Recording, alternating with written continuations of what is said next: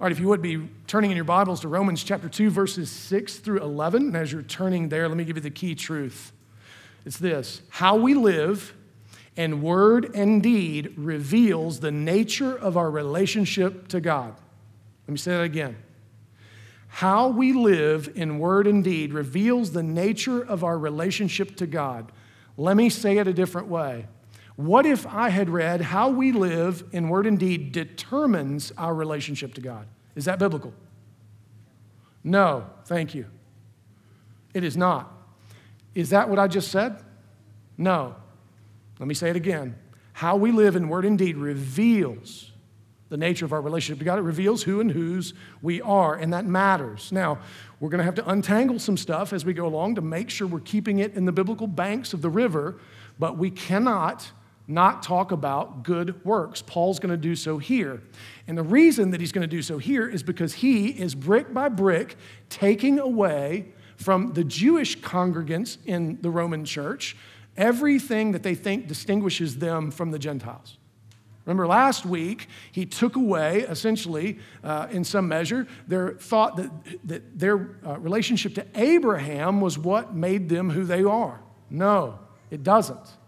It's an identifier, and it's helpful according to the promises of God, but it had a purpose. They are not to be instruments of condemnation. Instead, they're to be ambassadors of reconciliation. Does that mean that if we're ambassadors of reconciliation, that we cannot call sin, sin?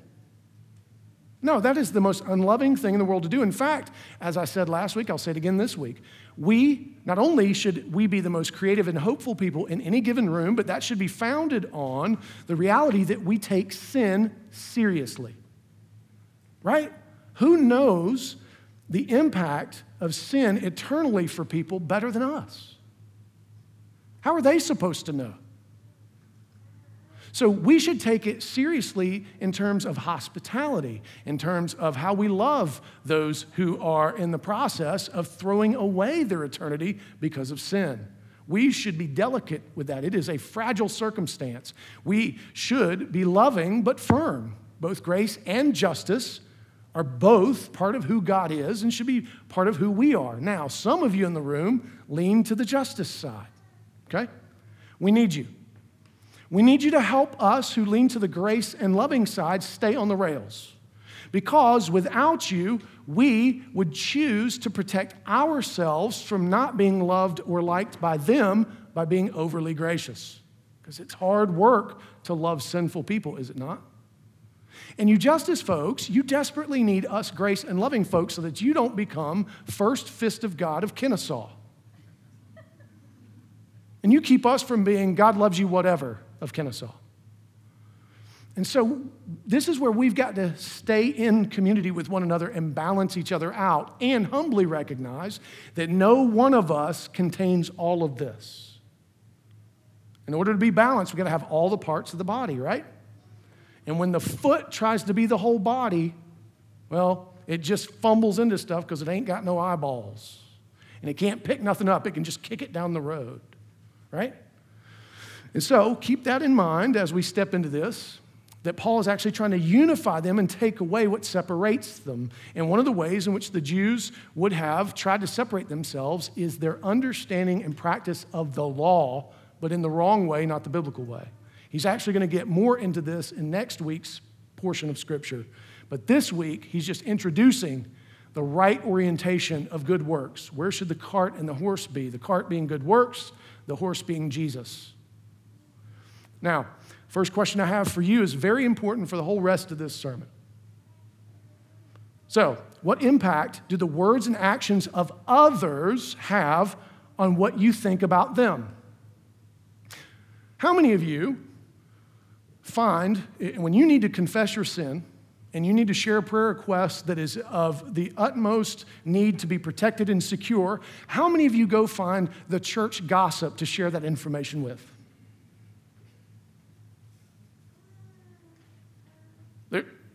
It's going to show up in a prayer request. Is that gossip? Now, if they're supposed to protect that information, and you may say, well, that's kind of a silly example. No, it's a very pertinent example.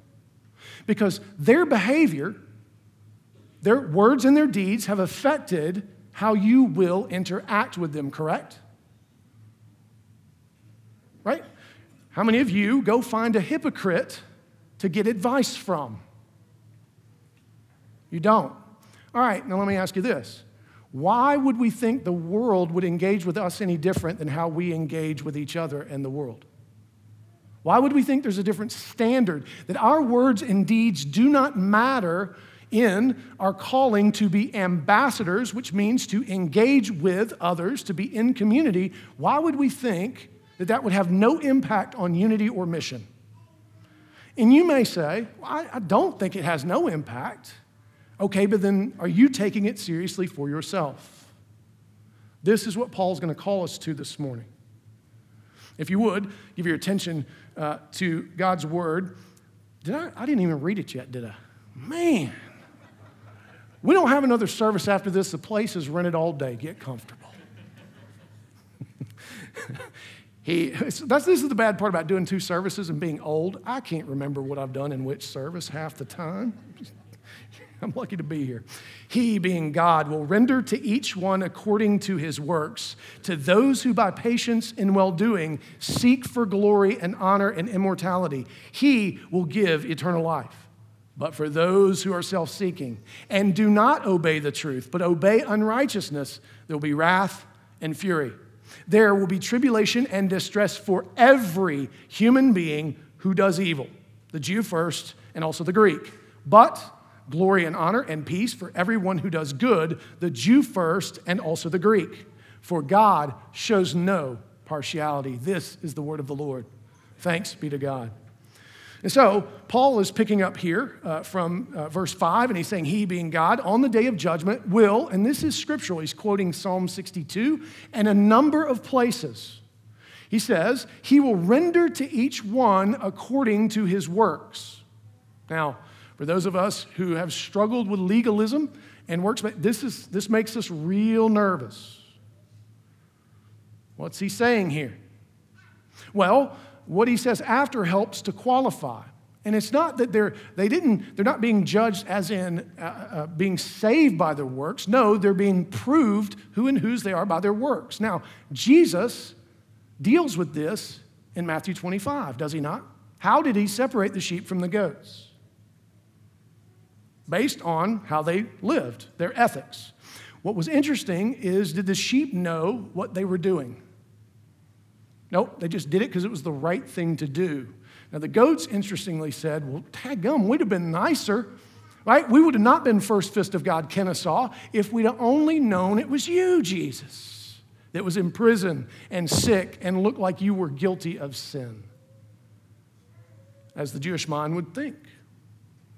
And so it's important that we keep this in right orientation because Paul, remember, they read the whole letter. So they would have heard, which is coming in a few weeks, that there is none who does good. There is none who is righteous apart from Jesus. So he's not violating his own principle here. What he's doing is something beautiful and rhetorical before he even gets there.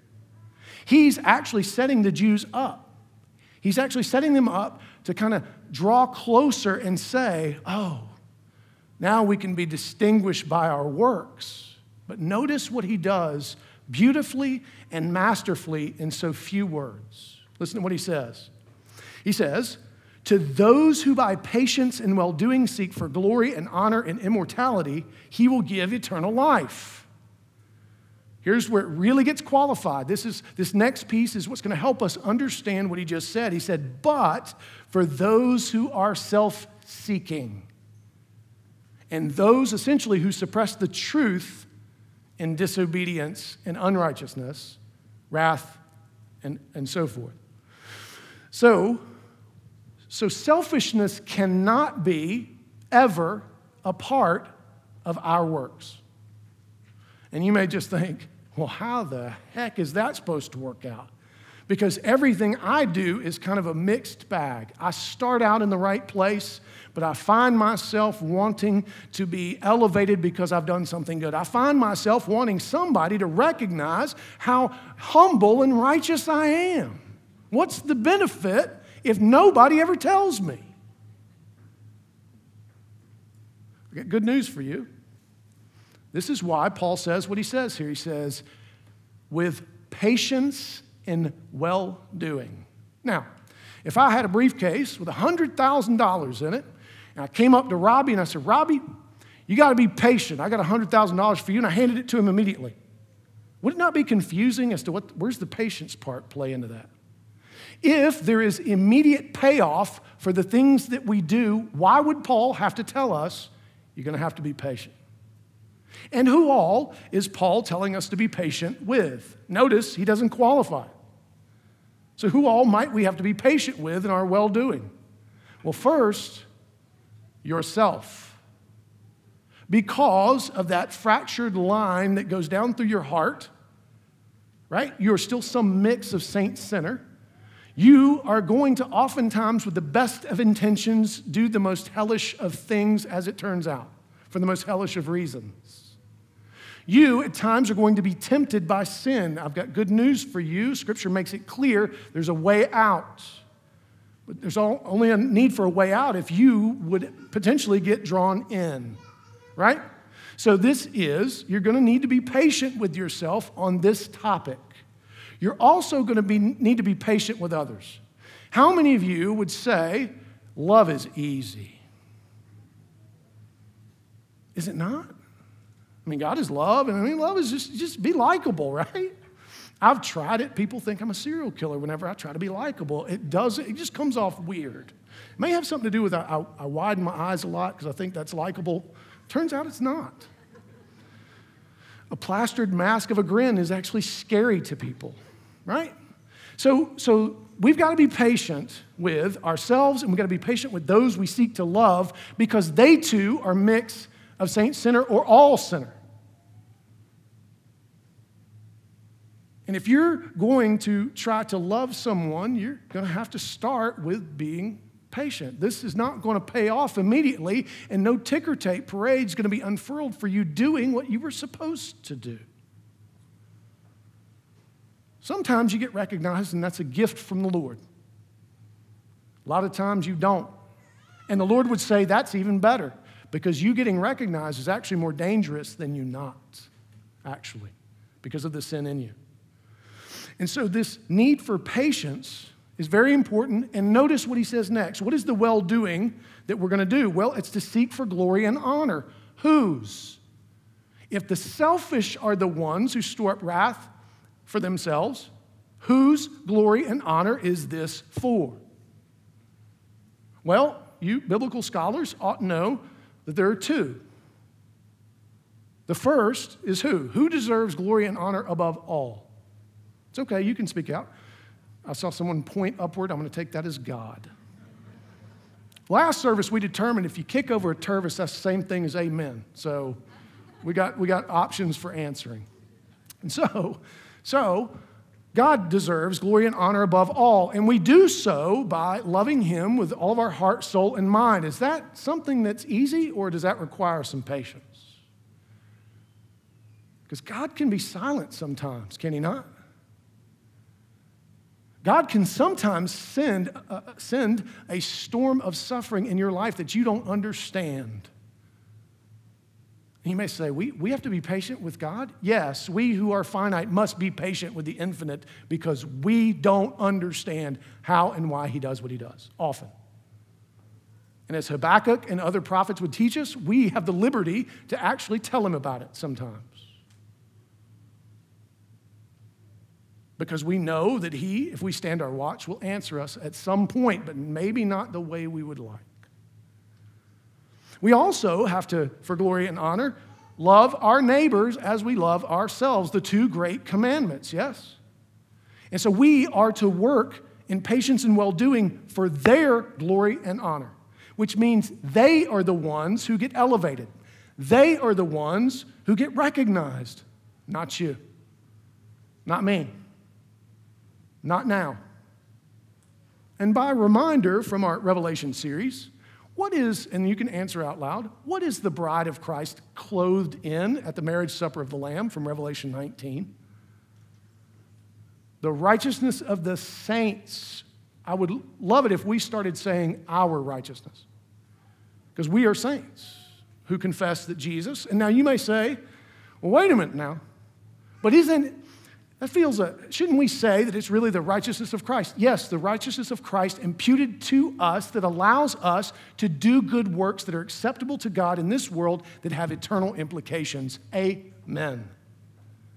We've been invited into the work of the kingdom. Now, some of you may be thinking, all right, so how do I know what an eternal work is? Well, guess what you've just done? You've lost the narrative in some measure, if you're not careful, because you could quickly make that about who? You. Are we to be keeping score? No. If you're wondering, well, at least tell what constitutes an eternal work? Well, let's go back to what we just talked about. To love the Lord your God with all your heart, soul, and mind has eternal implications, and it stinks of eternity. To love your neighbor as yourself without any kind of want back for yourself, that has eternal implications. To stay when you want to go, whether that's marriage or job or any other circumstance, oftentimes that has eternal implications when it feels like nothing is happening. Sometimes the patient perseverance in loving someone over the long haul is the most important work you'll ever do. I've said this often. Sometimes my best pastoring is when my mouth is closed and I'm not involved. I don't like that either. But it's actually better for me because you have any idea of the monster that I would become if given the kind of flattery that my heart yearns for outside of Jesus? I don't want you to ever tell me that was purely rhetorical. Don't kick over a Tervis. Everybody remain calm. I can tell you it would be horrible. I would be horrible. And praise be to God that is not what he grants me. Oftentimes what I get is I will have told somebody something as clearly as I know how to say it in English a number of times. They'll pull up at a red light. Some guy will pull up, roll his window down, yell out the same words and go, why hasn't anybody ever told me this? That's the smartest thing I've ever heard. And I'm like, so what matters more, that they finally got what they needed or that I was recognized for being the first to say it? That they got what they needed. Who cares about that kind of recognition? But we do, right? We wrestle with it. And praise be to God that we can run to the throne of grace to receive the mercy and the help that we need in that kind of trouble. And so eternal works are when we love God and love our neighbor as ourselves. In all of the different and various creative and beautiful and mundane and magnificent ways we do that. Take heart. You can do this. And it's always when you're focused outward, not focused on self. It's okay for children to make noise. We know they're alive. That's my amen track. And so, not only are we to be concerned with the glory and honor of others, but what about this issue of immortality? Whose immortality are we to be concerned with? If it's not about self, whose is it? Others. If you have been given the greatest gift of all in being redeemed in Jesus, how can you improve upon that? You can't. And this is why we must be concerned with the coming generations. We must be concerned with our friends and neighbors. We must care about the fact that we have offended others. We must care about the fact that others feel offended, regardless if we understand why. I've got a circumstance right now with a family member who is not talking to me, and I'm pretty sure I'm right and they're being silly. I know you were shocked, Ruth, that I would feel that way. But if that family member feels isolated and cut off, what should be my main concern? Being right? Making sure they know yet again that they are wrong and they can't see it straight to save their lives. Is that going to bring them in? Is that going to bring you in? No. I've got to swallow that and care more about what are we going to do going forward, regardless of why. And I don't need to jot and tittle, even though I want to. I'm a lawyer at heart. I don't know if y'all know that. I would be a fantastic prosecutor, mean as a rattlesnake. I'd probably be a great defense guy too, just because arguing works both ways, does it not? Just depends on what you've decided on. And so I want to be right. Am I not right in Jesus? Is that not enough for me? Why do I need that earthly confirmation instead of reconciliation? And so I need to be concerned because this person doesn't know Jesus. and to have one more Christian tell them how wrong and foolish they are about everything they think they see, probably ain't going to get them there. And there may be a place where certain things must be addressed directly, but only when there's reconciliation and a bridge built, yes? And so here, what Paul is saying is, as ambassadors of reconciliation, we need to be patient and well-doing because we are already saved. Remember who he's talking to. He's not talking to unsaved Jews. He's not talking to unsaved Gentiles. He's talking to people who've made a profession of faith. And he's trying to help them get the cart and the horse in the right order. And notice, as he turns from those things, he makes it very clear that to be selfish and suppress the truth of God according to our own truth, or our own, it's better said, our own perspective, that we would recognize that is a very dangerous place to be. And praise be to God, he makes it that clear. You know when you're being selfish. You know when it's about you. You know when you have seen something clear in God's word and you're deciding to brush it aside in favor of your own way because it makes life easier for you. That's dangerous ground. This is why we have to take sin seriously. We have to take God's word seriously. We cannot make it unclear where it has been clear. But where it has been very clear is who we are. Ambassadors of reconciliation, who are to offer the hope of the gospel to all in our spheres of influence without nuance.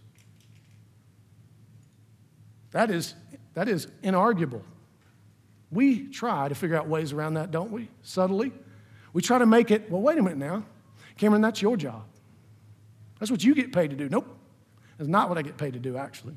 What I get paid to do is equip you, the saints, for the work of what? The ministry, which is what? Reconciliation. Of all kinds, right?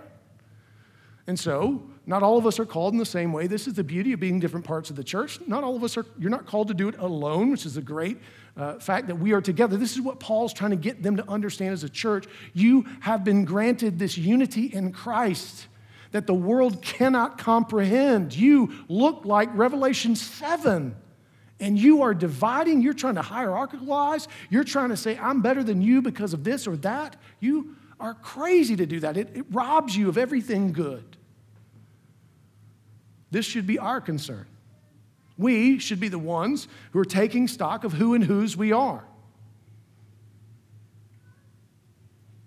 This is what Paul is calling them to do because the stakes are high, and God does this without partiality. Notice he says it twice. If you are going to be selfish, tribulation is coming for you because you are acting evil. Now, just to be clear here, make sure your children understand this. I want to make sure you understand this. Is he talking about one individual act? You stubbed your toe, you took the Lord's name in vain. That's not what he's talking about, is it? What's he talking about here? He's talking about an identity. He's talking about what you have become or are becoming. He's talking about relationship. Who are you in relationship with? If you're in relationship with him, you have access to all the means of grace. See, some of the best work you will ever do is admit you were wrong. That's eternal work? Oh, from the start. See, remember, what was your first confession in some measure? Why would you say you needed Jesus if you weren't wrong about a whole bunch of stuff? And when did that stop being the case, since your ways are not God's ways and your thoughts are not God's thoughts? When did we cease to need to, in humility, say, I am wrong, or I don't know? You know, that's one of the greatest things you can say to some of your friends and neighbors who just expect Christians to think that they understand geology because they read Genesis 1 and 2. That they understand science completely and don't need those foolish scientists to do those tests and things of that nature. We have the Bible. Try getting in an airplane with that attitude. Right? It was physics that got you in the air that the Lord made. It's knowledge that he gave to us. But does the Bible say anything about flight? Ken? who's a resident pilot. He says no, he would rather fly based on what folks have figured out otherwise.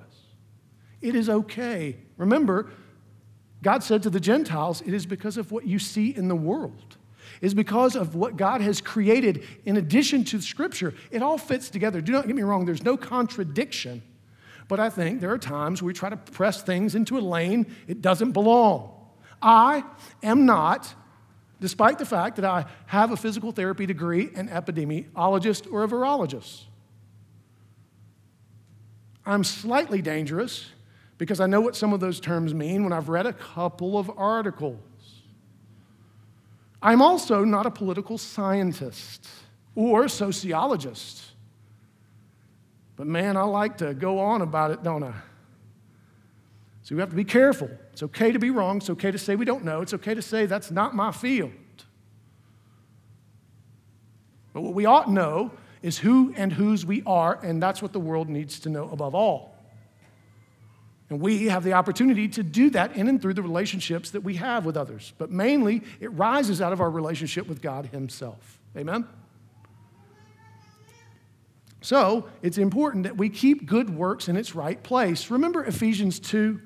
Most people can quote all the way up to verse 10. They don't ever really quote verse 10. So 1 through 10 basically says, look, you've been saved by God's grace alone, full stop. And you cannot claim any work for salvation lest anybody would be able to boast, full stop. Now, what does verse 10 say? You are welcome to look it up. I've got time. Place is rented. Unless you know it off the top of your head roughly. I'll take a rough approximation. Dave, I think you're awake for that part of the last service, so you can't answer. What's that? For good works. Now, what Michael Leitner said is that we are God's workmanship, which means who did the creating? Who made us into what we are in Christ? God did. And the purpose that He did that for is for the good works that we would live out that He has prepared beforehand. So do works matter? Yes. Where? After salvation.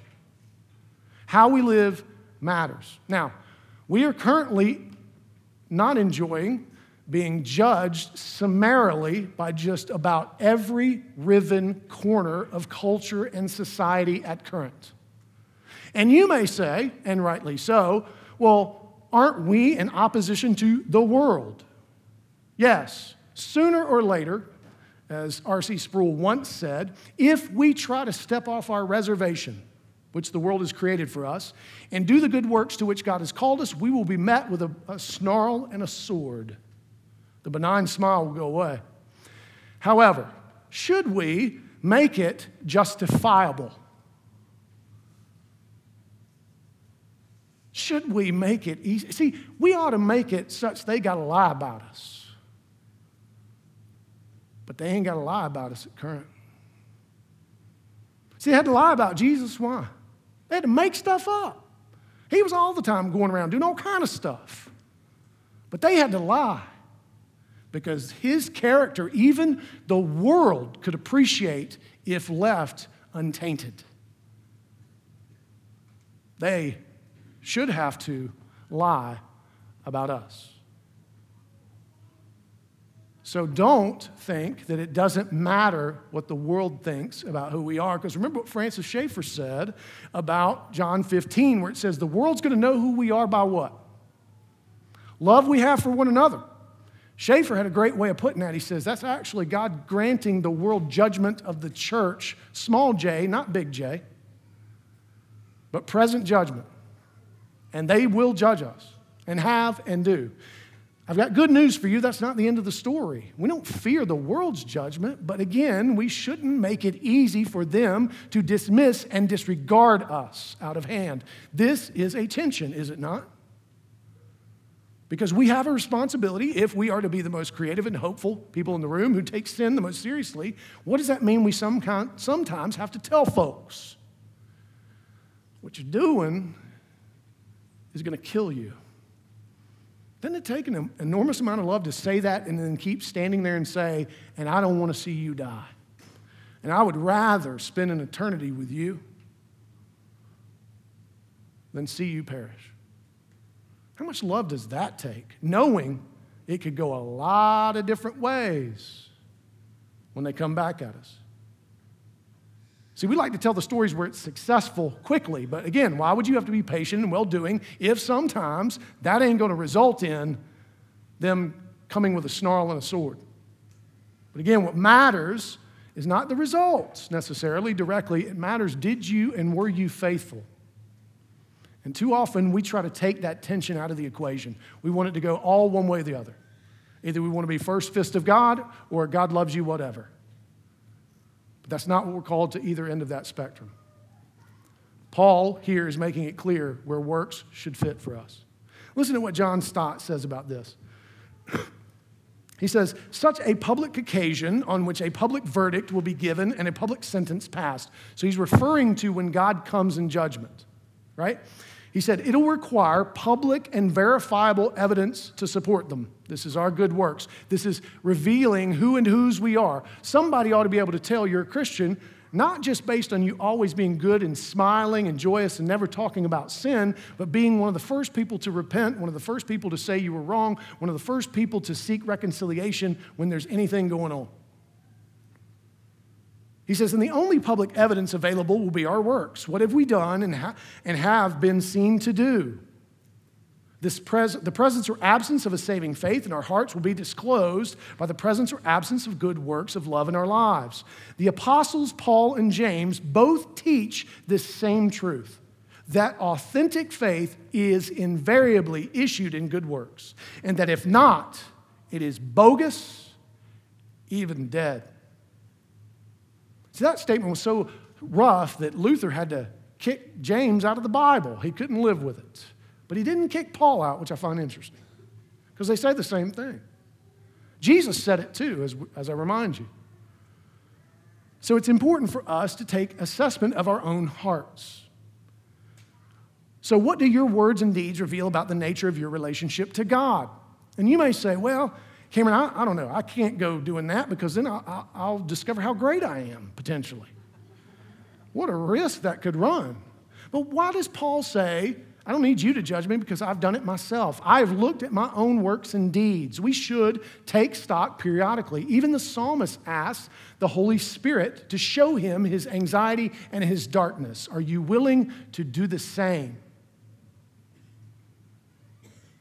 It is okay in humility to take joy in where God has invited you and where you have honored him.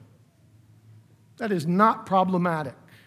It's tricky, and you'll need to grow in it, and you'll need to cultivate it in maturity in Jesus. You'll always need to come back to the gospel on this one, won't you? Either because you'll take stock and realize there ain't a whole lot in the cupboard, or where there is, it's going to be hard for you to not to smile and think yourself more than you are. So the gospel helps balance that out.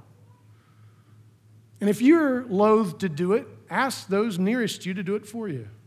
And if you are too scared to ask them the truth, well, that tells you quite a bit, doesn't it, about the condition of your heart. Why would you be afraid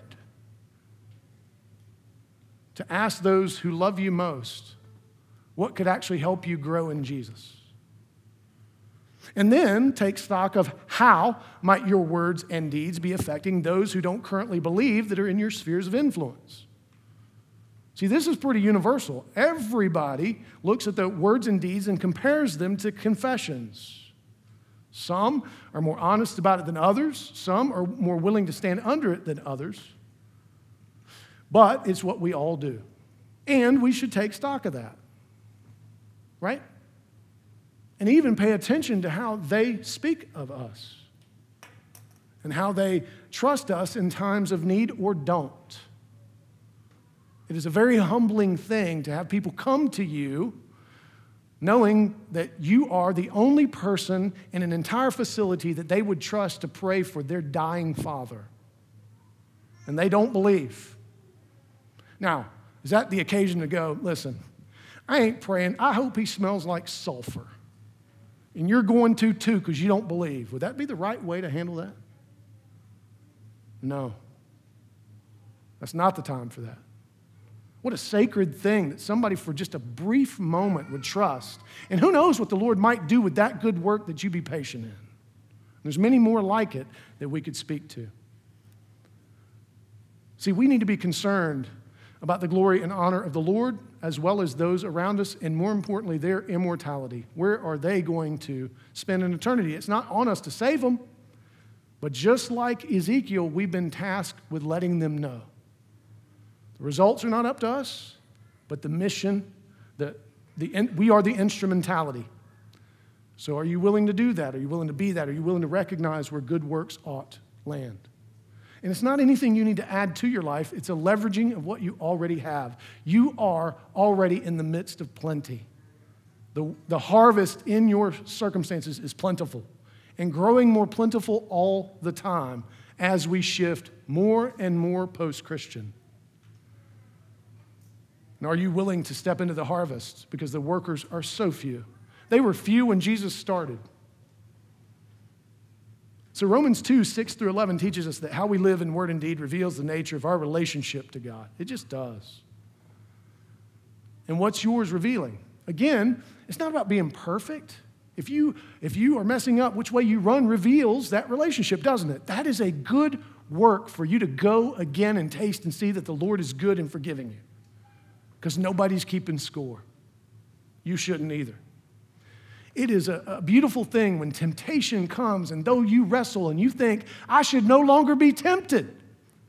Well, you will only no longer be tempted when you are in Christ in full in glorification. Between now and then, you will struggle. And that struggle is not evidence that you are not in Christ. The fact that there's a struggle is evidence that you are. Even when you fail. Which way do you run? And then how do we treat people in those same circumstances around us? Are we quick to go with them to the throne, to carry them if they need be carried? Or do we shoot our wounded and kick them while they're down? So would you join me, church, in seeking to put good works in its right place biblically?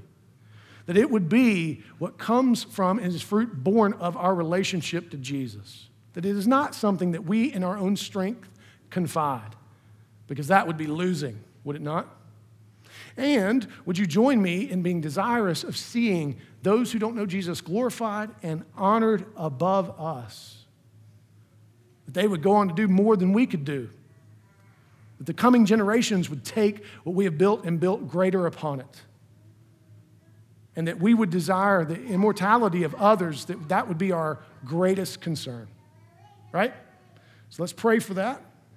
And then as we sing this last song here in just a moment, that you would sing as those who recognize they are forgiven and have been given so much. And that we would leave here emboldened by the truth and beauty of the gospel, wanting to join in the good work that God is doing in this fallen world. Let's pray. Father, thank you that you have been so gracious to us. That you don't let our works selfishly build us up, that you are quick to lay the axe to the root of that tree in Christ and to remind us that we have been saved by your grace alone, in Christ alone, through faith alone, that we cannot boast. But that's not the end of the story. Actually, that's the entryway. And that we've been invited into an everlasting kingdom that has eternal implications where every word and deed can actually affect eternity. That it can beautify the bride, that it could change someone's, it could be an instrument of changing someone's eternity, though it is not in our power to render it so, you can, Lord. And that even our mistakes can serve in some form or fashion as part of your redemption and reconciliation. Thank you that nothing is missing or lost or meaningless because of who and whose we are. Help us to live in such a way that the world knows who and whose we are, even if that brings suffering for a season. Oftentimes, how we respond to that suffering can be the instrument by which they are drawn into the kingdom. Help us suffer well for your glory, for their glory and honor and immortality. Lord, would you fashion us as instruments of redemption in your hands? In Christ's name, amen.